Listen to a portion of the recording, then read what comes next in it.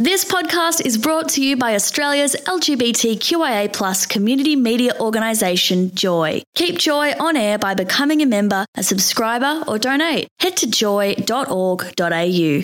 Joy, a diverse sound for a diverse community.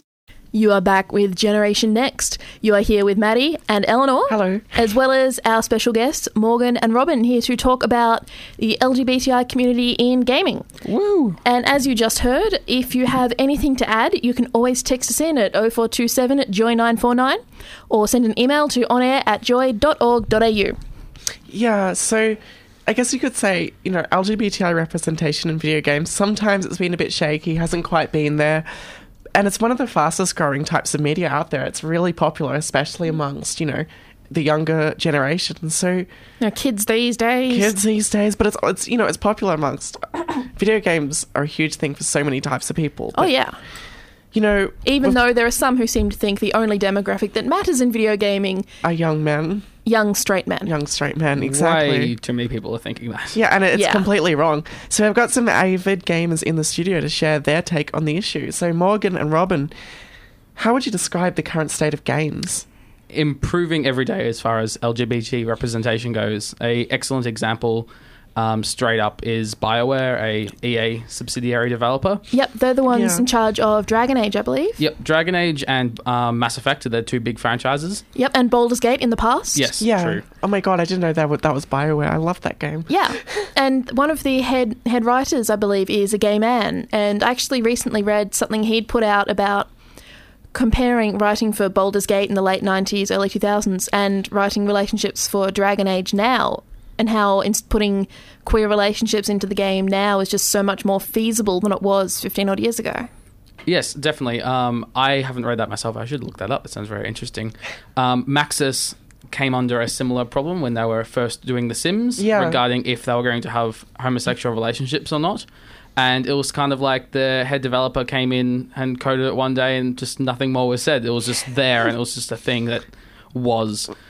And that's interesting because the first Sims is a pretty old game now. Yeah, I can't remember exactly what year, but it was like 15 odd years, probably. Somewhere around 2000. Sims was definitely the first high-profile game that had a good, solid LGBT representation. It's interesting because in the notion of homosexuality. No, you're right.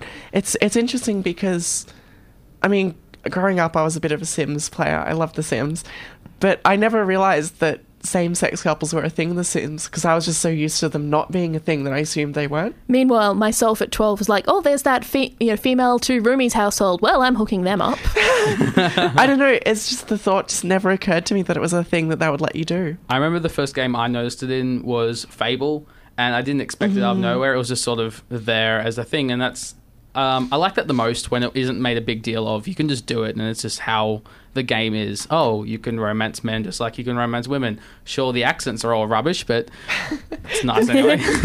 Men with rubbish accents, but men nonetheless. Yes. When talking about the article that I read, it was a response on Tumblr from the writer of Dragon Age. It said, as a gay man, when he was writing for Baldur's Gate, it just didn't occur to him that he could put same-sex relationships into the game. And then I suppose a lot of progress has been made in the last 15 odd years, very, very much so. It was a very different time back then, and we've made a lot of progress across all media forms, but video game is still one of the last ones to really catch up and have true representation and not being just one of those things that it gets a lot of publicity about. I remember the first Mass Effect got a lot of publicity around its launch when it came to having like relationships in general, and it depicted sex in some way, even though it was not really as big a deal as people thought it was. But even then, that only had female same-sex relationships. That's really interesting. Yeah, because it's really odd because it took until the last game, Mass Effect 3, for there to be male-on-male same-sex relationships. Prior to that, it was all just... that's really strange. I think my guess with it is that it has something to do with the whole idea that the gamer demographic is straight men. Straight male gaze. And lesbians are fetishized as a result of that. Yeah, so like men might want to play a couple who are an attractive female couple, but a male couple, no way. Why would a man want to see men as a... But even BioWare have had some teething issues with LGBT representation. Definitely. Like in Dragon Age 2, they went for... It was inadvertently, and it was trying to make everyone happy, but a very unnatural, everyone being bisexual sort of deal. So there were straight people, and then there were just people that could be romanced by either gender, and it was just, it wasn't wasn't true representation of different sexualities. Yeah. It was just, these people can be romanced by either gender. Mass Effect 3 had true homosexuals, so male and female, and then Dragon Age Inquisition was the first one to have 2 squad mates or party members in Dragon Age who were both homosexual. The other thing is, bisexual representation is important, but if it feels like it's an afterthought, Exactly. then what's the point? Yeah, another thing that I was thinking, I'm not that much of a PC or console gamer. My gaming has always been tabletop. I was playing D&D when I was 6 years old. I didn't have a hope of not being a nerd. But the system that I play a lot at the moment is Pathfinder, which is, for anyone who doesn't know, it's sort of an update of the Dungeons & Dragons 3rd edition rules. When 4th edition came out, Paizo basically went, you know what, we don't like these changes, we're going to make our own update. It's a bunch of nerds that set off to the side and went, you know what, we don't need you anymore. We can do it ourselves. And it does have a lot of adventure paths and things like that, a lot of published material. And the team at I don't know if it's pronounced Paizo or Paizo, I'm going to say Paizo. They are very, very, they try very hard to include people of various genders and sexualities. And I did like what they said about it. Basically, that they don't want to be like, oh, we're creating this fantasy world, but it doesn't have gay people. Yeah.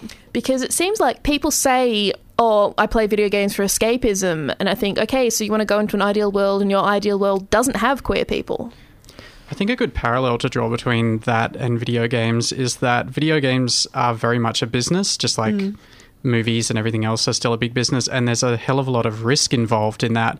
And big businesses just don't want to put money into something and then risk losing it over what they deem to be, something that people might not buy into. That's why you'll find a lot more LGBTI representation in the indie game scene, which I think has been really good at pushing forward the sort of bigger side of gaming, because indie games have become really popular over the last decade or so through the use of Xbox Live and other online services. Though I feel like Gamergate has sort of had a detrimental effect on that, because there are people who've been pushed out of It has, game development. But that's been going on for a long time. It's always the vocal minority that manages to make everybody else look bad. Ruin it for everyone. And you know what? If the gaming community was what straight white males thought it was, if it was 80% straight white male, maybe games like Dragon Age wouldn't be so successful with having queer content, but it isn't. Yeah, it's been shown that, a good solid half of gamers are female. Just for an example. Yeah. It also is good evidence that games may not be successful because they have queer content, but they can definitely be successful despite it, even in these communities, and the wider gaming white male audience will buy it anyway, and you can cater to as many people as you want to, and it won't be detrimental to the sales or anything like that. Yeah. What are your thoughts on, in Dragon Age Inquisition, there's the canon trans man named Krem. What are your thoughts on him as a character? I thought it was amazing. It was I haven't seen many other trans representations in gaming. They're practically non-existent. It was the first really high-profile one, and Krem was right there. You couldn't avoid Krem as part of the story. You had to meet him, and how it was handled with Iron Bull, who's his squad commander, was excellent, and how he defended Krem's paths and how he presented himself was brilliant, and I found it just incredible. I will offer a slightly alternative take on that one, and this might just sound like me being a complaining trans person, but one of the best totally things, welcome. Yeah, one of the best things that could happen with any kind of trans character or gay character in a game would be for no attention to be called to the fact. But because we are still very early on in the grand scheme of things in terms of representing these characters in video games, there is some expectation that there would be characters who need to explain things a little bit to the audience. So I felt like some of the dialogue in one scene in particular that I saw on YouTube, unfortunately I haven't played the game yet, it did seem a little bit like they were talking to the audience than talking to each other. Yeah, like I definitely understand that perspective as well. I think that might be a case of growing pains. So. Yeah, I agree. I think it's a phase that we need to move through regarding representation of trans characters as well, because we've had that with LGBT characters before, and a lot of it is BioWare also having a commentary directly to the community with, these people are here, this is exactly how you should try and handle these situations. Because set a good example. I'm not transgender myself, so I can't possibly have a perspective, but how I viewed it, I thought it was handled extremely well, and how Iron Bull interacts with you on the topic and how Krem treats the situation as well, I found excellent. It's definitely a vast improvement over gaming in general, and dare I say it's better than a lot of Hollywood movies' representations of trans people, and they still have some catching up to do in terms of the sort of thing. But definitely, Krem was never presented as a joke or a gag line, which happens way too often. Yeah. In all the time. I'm going to say, as a trans person, you know, it's really rare that people get things exactly right, and it's just a common thing that keeps running through trans representation. It shouldn't have to be better something flawed than nothing, but that's it's kind of the stage we're at, for better or for worse, and I'm still very pleased that BioWare made that inclusion in their game. Yeah. Another thing that's included in, again, Pathfinder, that there is a character who is, or two characters, they are in an interracial lesbian relationship where one of them is a transition trans woman. And it's certainly not made a joke out of, it's just the way they are. Look, we'll be back to have a bit of a discussion about the gaming community really soon. Enjoy this music. Thanks for listening to another Joy podcast, brought to you by Australia's LGBTQIA+ community media organisation, Joy. Help keep Joy on air. Head to joy.org.au. Joy, a diverse sound for a diverse community.